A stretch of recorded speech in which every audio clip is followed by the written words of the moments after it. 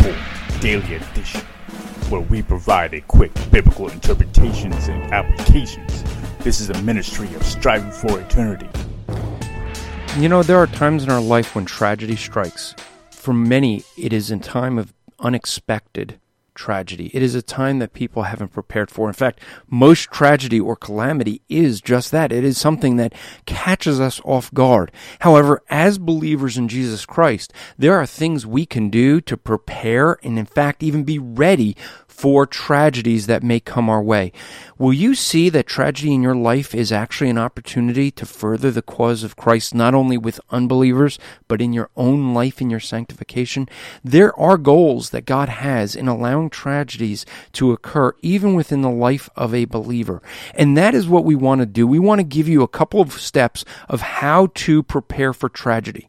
We want you to be ready when tragedy comes.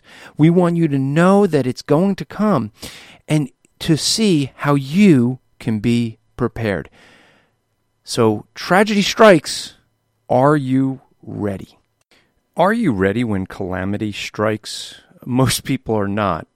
We recently had someone in our church who woke up 1 a.m. to find out that their house was on fire, and they had to escape, ended up in the hospital being checked out. But the reality is that are we ready when tragedy strikes? Now, I have a friend of mine several years ago who had a similar thing. The Sunday before Christmas, his house was on fire. He was up making breakfast, got up before the rest of the family to make breakfast for his family.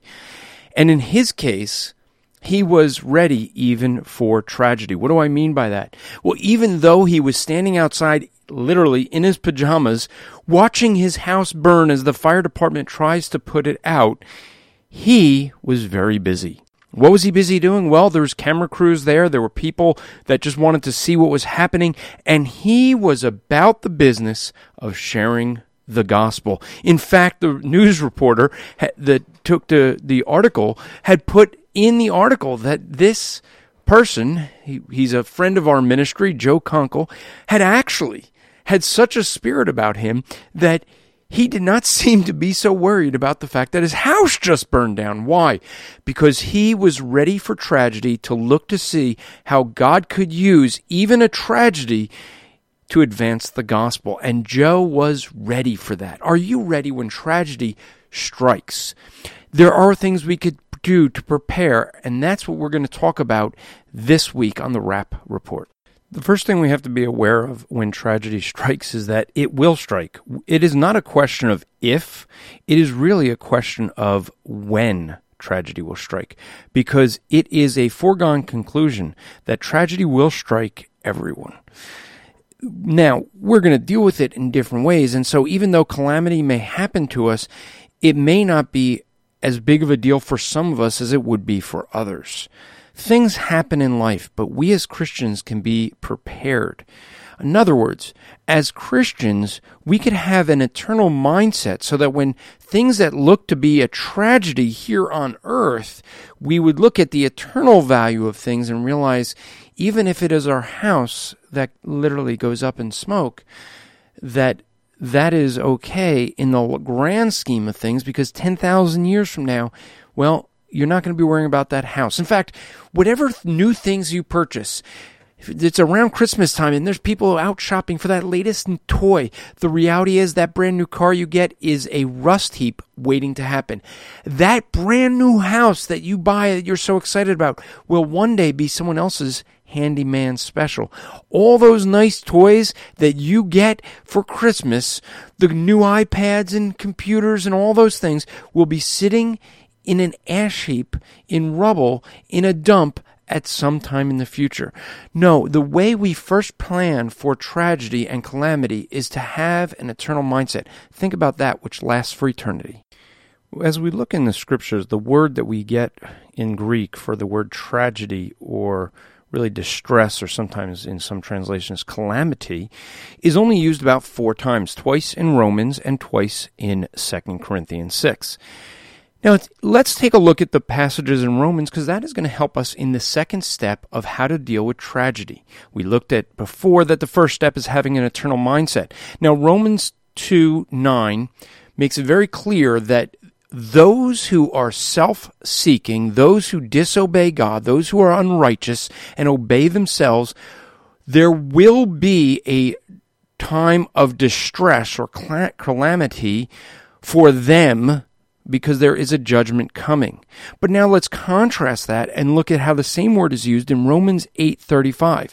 Because in Romans 8:35, Paul ends up using the same word to say, who can separate us from the love of Christ? Shall tribulation or distress, that's that same word for calamity, shall tribulation or distress or persecutions or famine or nakedness or danger or sword?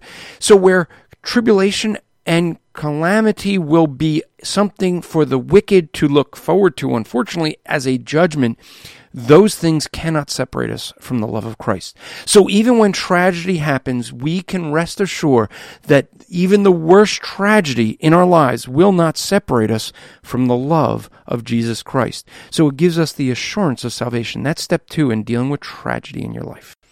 A third step for understanding and preparing for tragedy as it comes is to know that it's going to come. It is the knowledge that we can expect tragedy in our lives. Now, we saw already that for the unbeliever, there is an ultimate tragedy coming, a calamity on that final judgment day, and there is no unbeliever that will escape that.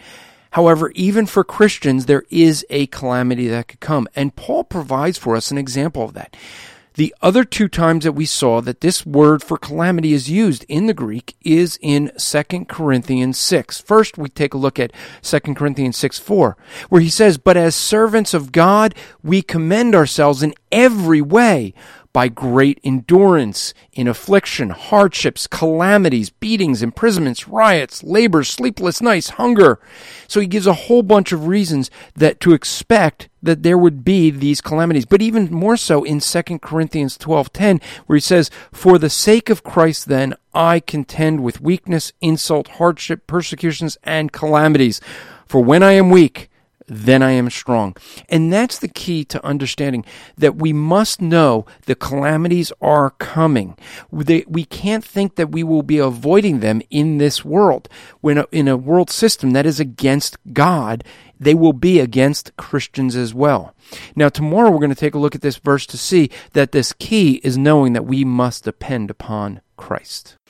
Now, as we've looked through these different steps in preparing and being ready to deal with tragedy, we saw that 2 Corinthians 12:10, that Paul gives the reason why he's willing to endure calamity or tragedy. And he says, for when I am weak, then I am strong. And that's what we end up seeing, that when we are in a time where we're dealing with distress or calamity or tragedy, it is at those times that we're most often most dependent upon Jesus Christ, when we have to rest upon him. And this is what is behind what James ends up saying in James 1:2, when he says, count it all joy, my brothers, when you meet trials of various kinds, for you know that the testing of your faith produces steadfastness, and steadfastness will have its full effect, that you may be perfect and complete, lacking nothing. In other words, James ends up saying that when we have trials in our lives, when tragedy comes our way, it ends up sanctifying us. It ends up making us more dependent on Jesus Christ, and in that, it ends up making us complete.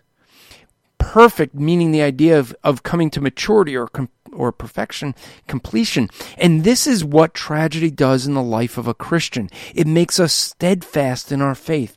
It is something actually that James would say gives us joy. Why would tragedy give us joy?